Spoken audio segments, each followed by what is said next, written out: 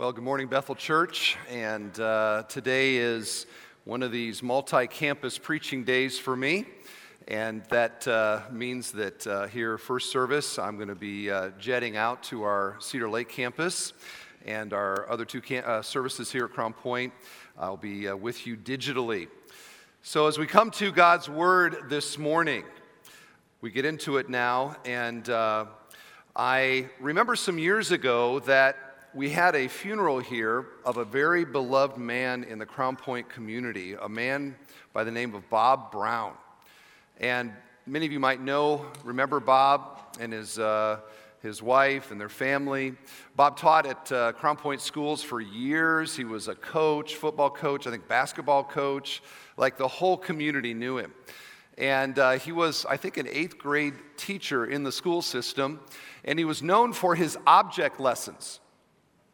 If you went to his class, he had object lessons.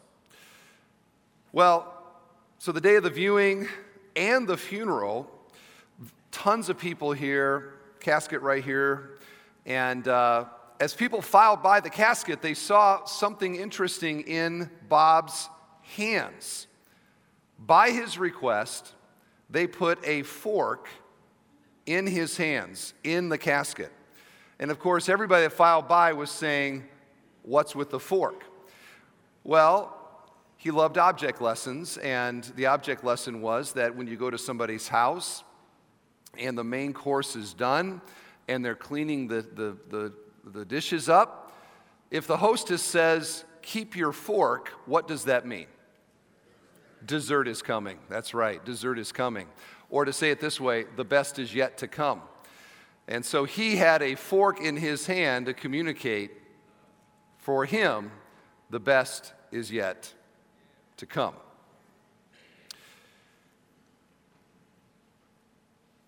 Biblically speaking, for Christians, the best is yet to come. For the unbeliever, this is as good as it gets. But for the Christian, this is as bad as it gets. The best is yet to come.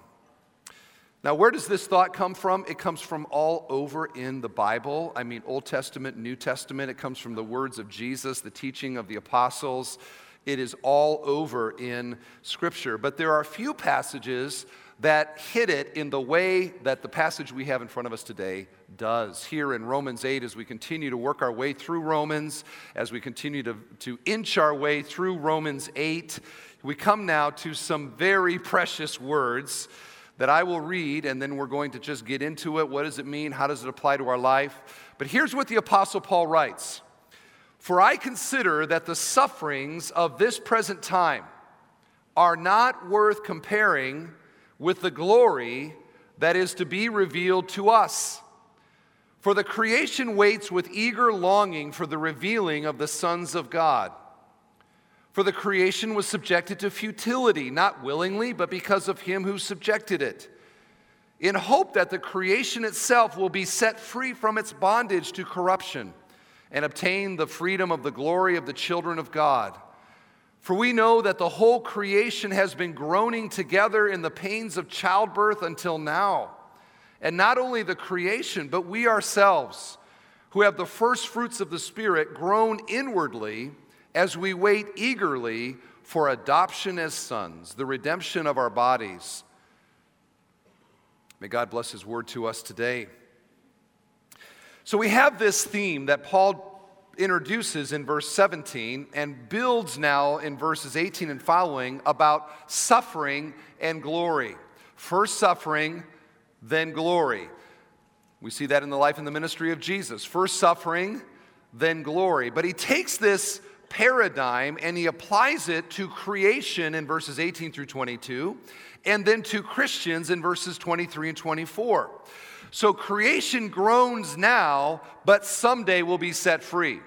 Christians groan now, but someday will have glory and eternal life. And so the theme here is from groans to glory. And this is all set up here in verse 18, which I'll read again. "For I consider," think of what this means. "For I consider that the sufferings of this present time are not worth comparing with the glory that is to be revealed to us, or some translations say in us.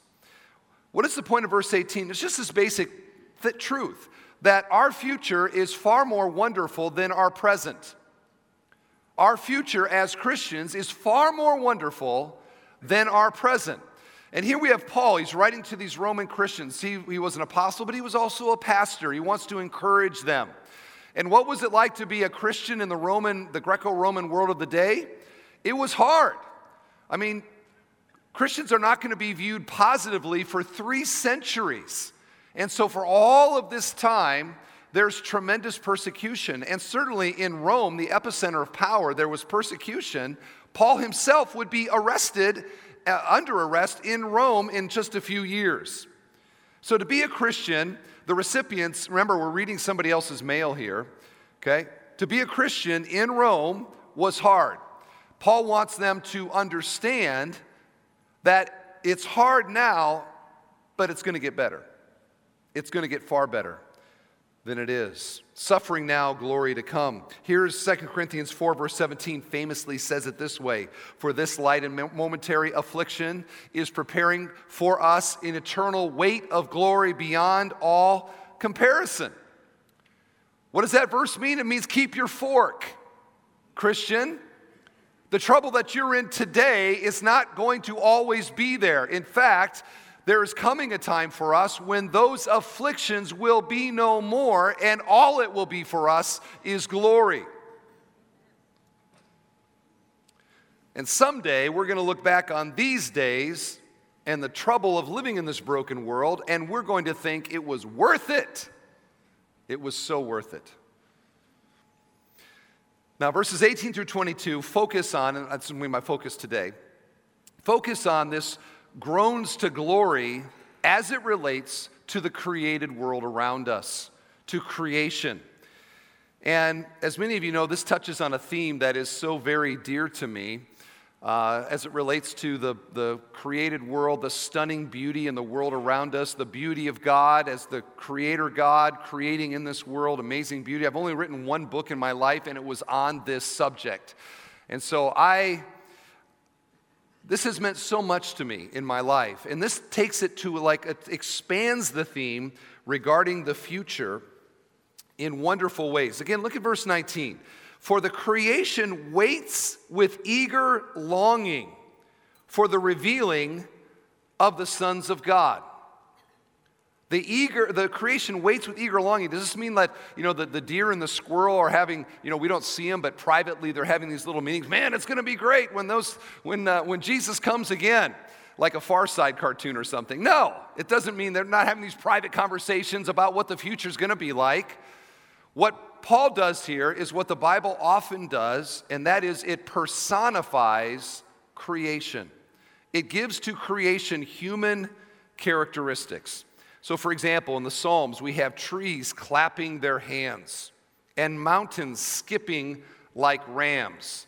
And Jesus said at his triumphal entry that if the children didn't sing, the very rocks might sing with joy. So trees don't have hands, and rams, don't skip around, or mountains don't skip around. And the only music that rocks like is, of course, rock music, which they play at the Hard Rock Cafe, which combined with bread is rock and roll. I just had to do it. I'm sorry, I'm a dad now, so the puns, it just comes to me. I don't know why, but I had fun writing that, and I'm digressing into music theory here, but I'll move on. So in Romans 8, the cosmos, the world, is said to be waiting and eagerly longing. And that word eagerly longing, it's a wonderful Greek word. It means it's craning its neck. It's up on its tiptoes. That's a vivid picture, isn't it? It made me think about at a wedding, for example, when the bridesmaids are all down. Everybody knows it's the moment the bride is about to come down the aisle. How you start getting these craning necks, and people are sort of they're looking. They're waiting for the moment when the doors are going to open, and down comes the bride. There's this anticipation. That's the sense of it here. All creation is straining its necks, up on the tiptoes, eagerly awaiting the doors to open and for the children of God to be revealed for who we actually are, which is adopted sons and daughters of God, for that moment of revelation. And this harkens back to what he has just talked about. We saw it last week, this wonderful doctrine of adoption, where God in salvation doesn't merely place us in a spot of neutrality, where now, okay, we are morally neutral, we are no longer sinners, we're forgiven our sins, but he takes that extra amazing step and places us into his family, makes us co-heirs with Jesus himself, and treats us with all the rights and privileges of being his children forever. It's an amazing doctrine, adoption, the love of God to us as our heavenly Father. What we find in this text here is that creation is part of redemption. That God has a plan for us in the future, but God also has a plan for the cosmos, for the galaxies, for the universe. That the universe is part and parcel of what Jesus redeemed. Yes, us, and we focus on that, and we rightly should, because that's mainly the focus of the Bible. But here and in other passages, we come to find out that there is something God is doing in the created order as well, that Jesus' death on the cross also accomplished, and that I think someday for us will be incredibly meaningful and wonderful. So why is creation longing? Okay, let's talk about what is going on or what has happened with creation that makes creation long for a time when it will be redeemed. And this is the big story of creation. Okay, if I was reading a book to my little girls, it would say something like that. You know, the big story of creation. Lots of pictures and all the rest. No pictures in the Bible, although some of you color like there are. Verse 20. For the creation was subjected to futility, not willingly, but because of him who subjected it, and that could only be God, in hope that the creation itself will be set free from its bondage to corruption and obtain the freedom of the glory of the children of God. Now, what is he talking about here as we talk about creation? And this may sound obvious, like he's talking about the trees and the rivers and the stars and all of that. Well, yes, but how do we get there? Well, we get there because he's describing our redemption, and he speaks of the created order as having its own redemption. So we're talking about all non-human creation. Okay, we're talking about everything that God made up to Adam and Eve in Genesis 1. This is the inanimate world. This is the animal world. This is the material world.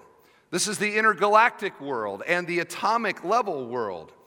All of this, the text says, was subjected to futility. When did that happen? And now we're into the big story. And we've done this before. When we've had series and teachings on what's known as the Christian worldview, we will talk about the four main chapters of the story of the Bible. And they are this: creation, fall, redemption, and consummation. What is creation? That's the Genesis account, when God created everything that is. Prior to creation, all there was God. But God creates the physical world and everything in it, including us. The fall, Genesis 3, Adam and Eve rebel against God and come under the curse of God. And death enters into the world. Death enters into humanity.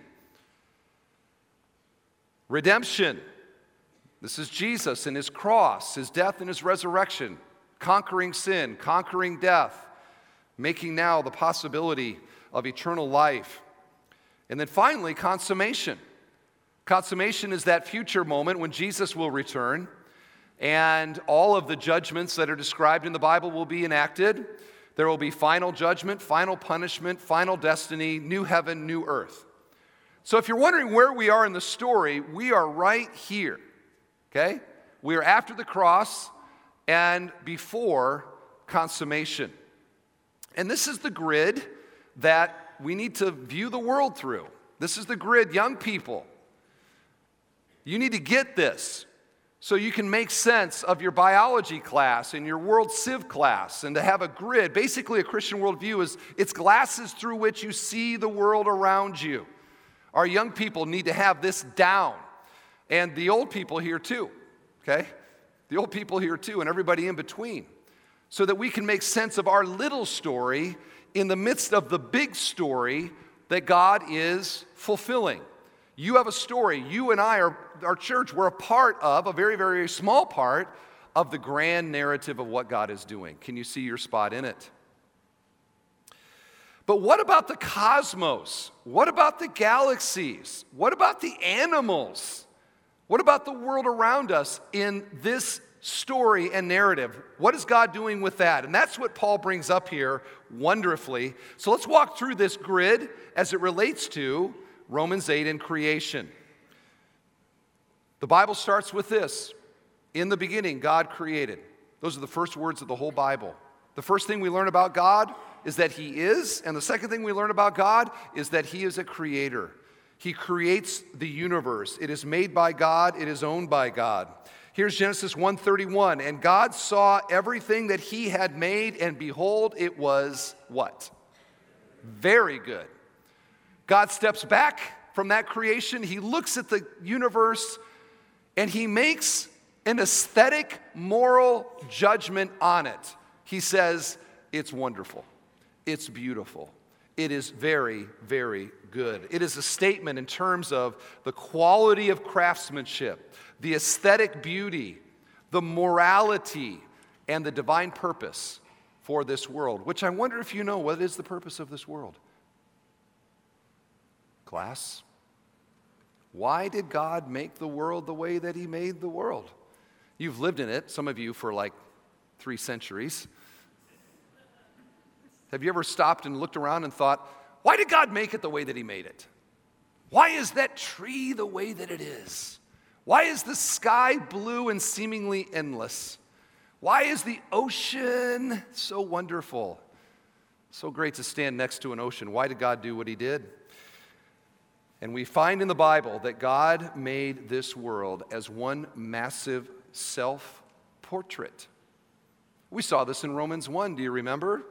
For His invisible attributes, namely His eternal power and divine nature, have been clearly perceived ever since the creation of the world in the things that have been made.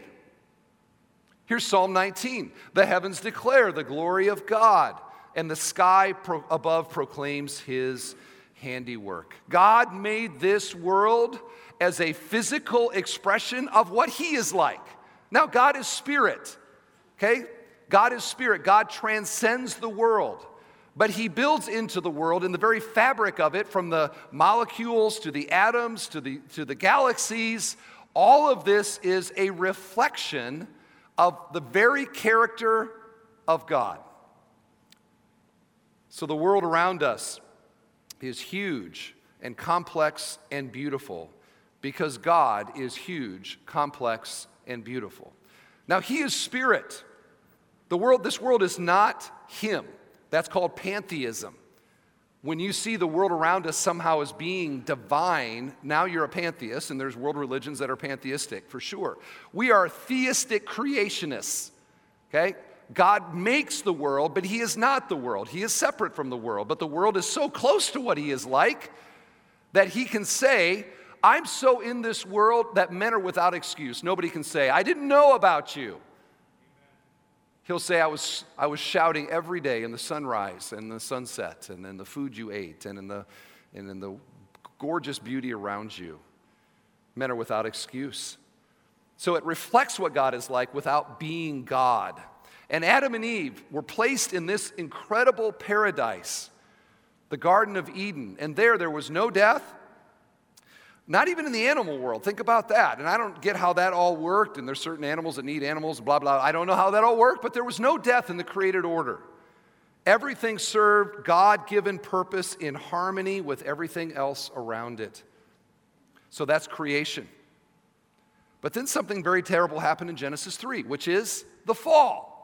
Adam and Eve sin against God, and we find that Adam was not only the representative head, of Eve, he was also the representative head of all of creation. God gives to Adam what's known as the cultural mandate to steward the garden. He is the one that names the animals. And in this we find that when Adam sinned, because he was the representative head of all of creation, that just like all of us sinned when Adam sinned, creation also fell into, let me say it this way, creation also was under a curse. Okay, that's better said. Creation also came under the curse. And here's the moment in Genesis 3. And to Adam he said, because you have listened to the voice of your wife and have eaten of the tree of which I commanded you, you shall not eat of it. Cursed is the ground because of you. In pain you shall eat of it all the days of your life. Thorns and thistles it shall bring forth for you, and you shall eat the plants of the field. Now, the key phrase in that verse is, cursed is the ground because of you. Not just farming, which is the way that I kind of always was taught, that because of the curse, the ground wouldn't grow as well, and it'd be harder to produce food. Okay, well, that's true. But to realize the curse wasn't just on the farm fields, it was on all of creation. The entire universe comes under now this curse. And the result of that is now animals kill and eat each other. The weather becomes dangerous. It's still a beautiful world that we live in, amazingly beautiful world. But now you can be standing on the beach admiring the view and be killed by a tsunami. Suddenly the beauty becomes a scary beauty and a dangerous beauty. So when God cursed the ground, he cursed all creation. And that's what it means in Romans 8, that creation was subjected to futility and was under the bondage of corruption. Realize, friends, this world around us is not what it used to be. It's not what it's going to be. It is under a curse, which to me I find just amazingly encouraging, because I still look around the world and I think, it's awesome, right? I mean, the coffee's amazing, and the sunrise is beautiful, and the mountains are majestic, and the stars twinkling is awesome, and 1,000 other things that you look at and you think, this world is like, it's just fantastic. But we're living in the cursed world. Imagine how great it was before the curse, and imagine how great it will be after it. Imagine how great it will be after it. If we live in a world that now has wilderness and wild animals and human beings exploiting the earth, imagine what it will be like when it's all as it was to be. The fall, cursed is the ground. Okay, third chapter in the Christian worldview is redemption. Redemption. And in redemption, Jesus takes the curse of God as he is on the cross. Here's Galatians 3:13. Christ redeemed us from the curse of the law by becoming a curse for us. For it is written, cursed is everyone who is hanged on a tree. And there we have that basic story of humans' redemption, where Jesus takes the curse of our sin. He takes the penalty of our sin. He dies in our place. And we focus on that, and we rightly should. But I'm going to guess many of us have never thought about that when Jesus took the curse, he also took the curse of the universe. His death, that one central moment, was about redeeming us. But we find in Romans 8, it is also about redeeming the galaxies.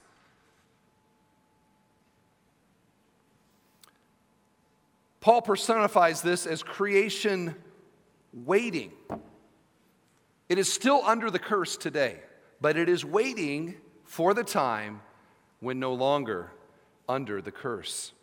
Again, back to the text. For the creation was subjected to futility, not willingly, but because of him who subjected it, notice, in hope that the creation itself will be set free from its bondage to corruption. So just like we are waiting for our redemption, creation is also waiting. It hopes, that's the word there. And in the Bible, hope is not that, sort of wistful thinking. Hope is confident assurance. Christian hope is the confidence in things not seen, as Hebrews says. We're not like hoping it's going to be true and maybe it's not. We are confident that it's true and we're waiting for it to be realized. That's what creation is doing now. It is hoping, it is waiting, it is anticipating redemption. And in this way, friends, we hear about the world all the time. Think about all the news about environmentalism and culture, climate change, and a host of other things right now. I mean, this is as hot a button as it has ever been. And I want you to see here that the Christian view of the world is so much better than the naturalism or the evolutionary perspective, which is just basically a nihilism. We have to save the planet. We look in the Bible and it says that Jesus saves the planet, okay? It is part of his plan and his redemption. And I would submit to you as well, because of that and because God called us to steward it, unfortunately, it's maybe the other side that seems to have the moral high ground when it comes to caring for the world around us, not exploiting the world around us. And I would say to you, Christians, we ought to be that. Why? Because this is my Father's world. And to my listening ears, all nature sings and rounds me rings, the music of the spheres. I might get the rest of it, but I think I might mess up, so I'm not going to continue the song. I just wish that Christians were known for being really good at this.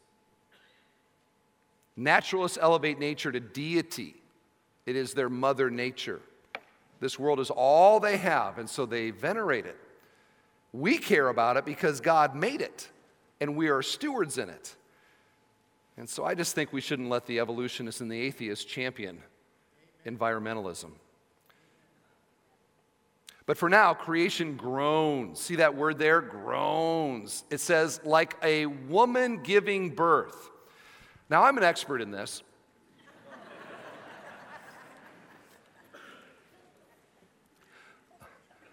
I'm not an expert, but I'm more an expert than I was about 10 years ago, I'll tell you that. That's a vivid picture, isn't it? And any woman here who has ever given birth to a baby knows the kind of gut-level groan that goes along with giving birth. And this is kind of what it's famous for. In fact, my 5-year-old, so I have a 5-year-old and a 3-year-old, my 5-year-old has declared to us that she now is no longer interested in being a mommy because somebody told her it hurts. Based on this picture, my 3-year-old does not have the same concern. Look at that photo there.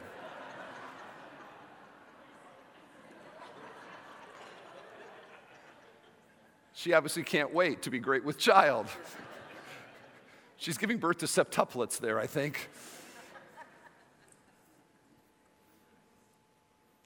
Women take that picture down. Nobody will be paying attention. Women groan in labor. I do remember Jennifer, amazing moment like I'll never forget, where it was kind of this moment as she was giving birth where they were having to decide, is this going to be a natural birth? Is this going to be a C-section? And I just watched her truly just grit her teeth and groan and push that precious little baby out. Women understand this. The groans of birth. What are the groans of creation? Tsunamis, earthquakes, a nature that can destroy itself with violence, the animal world eating itself up, extinction, genocide, cancer, diseases that so many here struggle with, pains and aches and getting old and death. And none of this was part of what God made. We're in it all the time, so we think it's normal. But this is not the way that God made this world to be. It is this way because of us. It is this way because of our sin. And creation, it's not at its best right now. It's not what it could be. It's groaning like a woman in pain giving birth. It wants to be set free. Set free to what? Notice, to obtain the freedom of the glory of God. Friends, there is a future for Christians, and there is a future for creation. This consummation, what is it? That God is going to renew this world, and there is going to be a new earth that Christians are going to live in and on forever. What does that look like? I would say it looks a lot like the paradise looked before Adam sinned. It's a paradise all over again. And here are some prophecies about what that is going to be like. Listen to this. Isaiah 35. The wilderness and the dry land shall be glad. The desert shall rejoice and blossom like and I wasn't sure what this is, a crocus. I looked it up, it's a flower. It shall blossom abundantly and rejoice with joy and singing. Here's Isaiah 65. The wolf and the lamb shall graze together. The lion shall eat straw like an ox, and dust shall be the serpent's food. They shall not hurt or destroy in all my holy mountain. Here's Revelation 21. Then I saw a new heaven and a new earth. For the first heaven and the first earth had passed away, and the sea was no more. Now, friends, depending on your eschatology, and it's a doctrine of future things, you'll probably put this in different places. But here's the thing everybody agrees with, and that is that this is our future destiny. Our future home is this world that was described here. And I just think so many people misunderstand it. And if more people understood it, there'd be a whole lot more people wanting to be Christians. We do not spend eternity in heaven. Can I just say that again? We do not spend eternity in heaven. We spend eternity on the new earth. And that earth, by the way, in the vision of Revelation, God comes down to earth. The city of Jerusalem comes down that God may be with us and make his dwelling with us. But our future is not some sort of ethereal, floating around spiritual thing. God raises our bodies from the dead. We're given a glorified body. We're placed in a glorified new earth. And that new earth is everything we love about this one with none of the things we hate about it. I think it's great to want to go to heaven.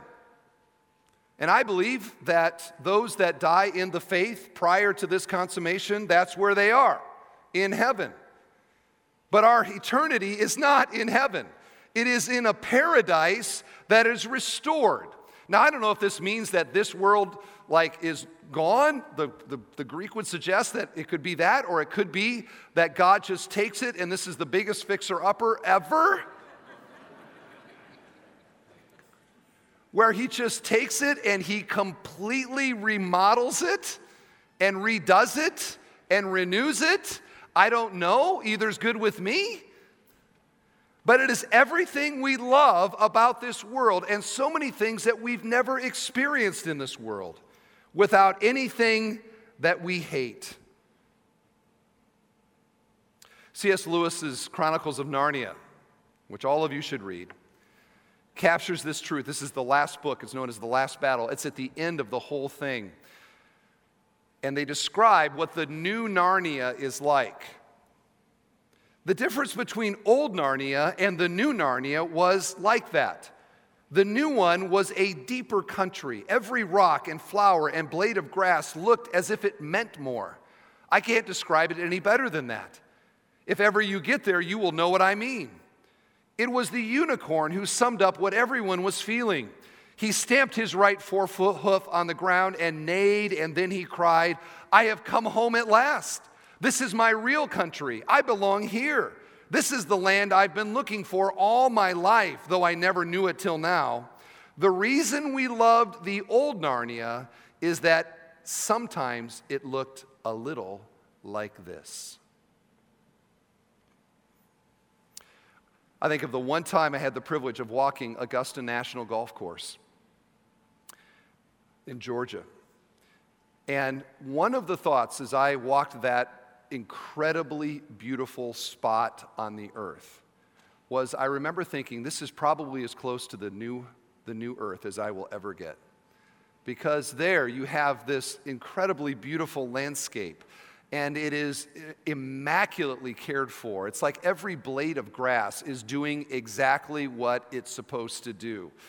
And you just walk around, it smells great, it looks great, it's this overwhelmingly beautiful aesthetic experience. I suspect you've had some of those in your own life. That moment when all of a sudden the sunset captures your attention, or you happen to see the rainbow after the rainstorm, or a deer suddenly is loping along next to you in the car, or something where all of a sudden there's this kind of echo in your heart, an ancient echo, a moment of wonder. When something beautiful and harmonious rises within you, a sense of something deep and meaningful. An ancient memory when everything was right in the world. And the Bible tells us that the day is coming when everything will be right again. The King is going to come. The creation is going to be renewed and restored. And let this settle in for a moment. No more winter. No more winter. Here in Indiana, I mean, if I was preaching in Florida or somewhere, they'd be like, who cares? But here, we're like, that's wonderful news. No more polar vortexes to deal with. Think about spring break and the new creation. Like right now, here we are, like I think half our church is in Florida right now because this is the week of spring break. I can't tell you all the people I've heard, they're down south somewhere. But spring break and the new creation, it'll be like, where do you go? You're already where everybody wants to be. There's no reason to go anywhere. It's as perfect as it could possibly be. And friends, I want to say this, the greatest beauty and wonder on the new earth is not the lions laying down with the lambs, or the flowers blooming in the desert, or the weather, or the food, or the fact that there is no more death. The greatest wonder in the new earth will be and forever will be Jesus. And the fact that God is there and that He is dwelling with us and that this redemption has been fully accomplished and this renewal has been experienced within us and in our resurrection and throughout the galaxies of the new universe. And I'm laying all that out there because I'm faithful to the text here, but really this is the thing. Are you going to be there? Are you going to be there? Because the only way, there is a condition in the Bible for living forever in the new paradise, and that is now in this time of death and corruption and sin, for you to look in your own heart and to realize that this isn't simply just what Adam and Eve have done, that you have contributed yourself as a sinner, that you have rebelled against God, and to see Jesus not simply taking the curse of creation, but taking my curse, your curse, upon Himself, dying in your place for your sin. And to see that, to believe that, and to trust in Jesus as your Lord and Savior. The condition is that I must repent of my sins and place my faith and trust in what Jesus did for me. The Bible says that when I trust in Him, that my sins are forgiven, that I am redeemed by the blood of Jesus Christ on the cross, and that redemption now, I join with all creation as I long for the day someday when the redemption will be fully accomplished, when I will not be in this dying body, but in a new body, and I won't be in this dying world, I'll be in a new world, a better world, far better than anything you and I have ever seen or experienced, and that will be every day forever. Are you going to be there?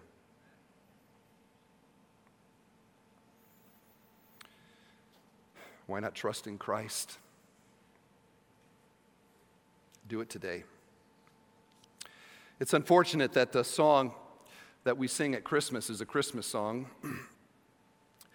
because I think it's not a first coming song, it's a second coming song, and we'll continue to sing at Christmas fine. But I'd like you to listen to the words of this song in light of Romans 8. Joy to the world, the Lord is come. Let earth receive her King. Let every heart prepare him room, and heaven and nature sing, and heaven and nature sing, and heaven and nature sing. Joy to the world, the Savior reigns. Let men their songs employ, while fields and floods, rocks, hills, and plains repeat the sounding joy. Repeat the sounding joy. Repeat the sounding joy. No more let sins and sorrows grow, nor thorns infest the ground. He comes to make his blessings flow, far as the curse is found. Far as the curse is found. Far as the curse is found. That day's coming. Romans 8. Amen.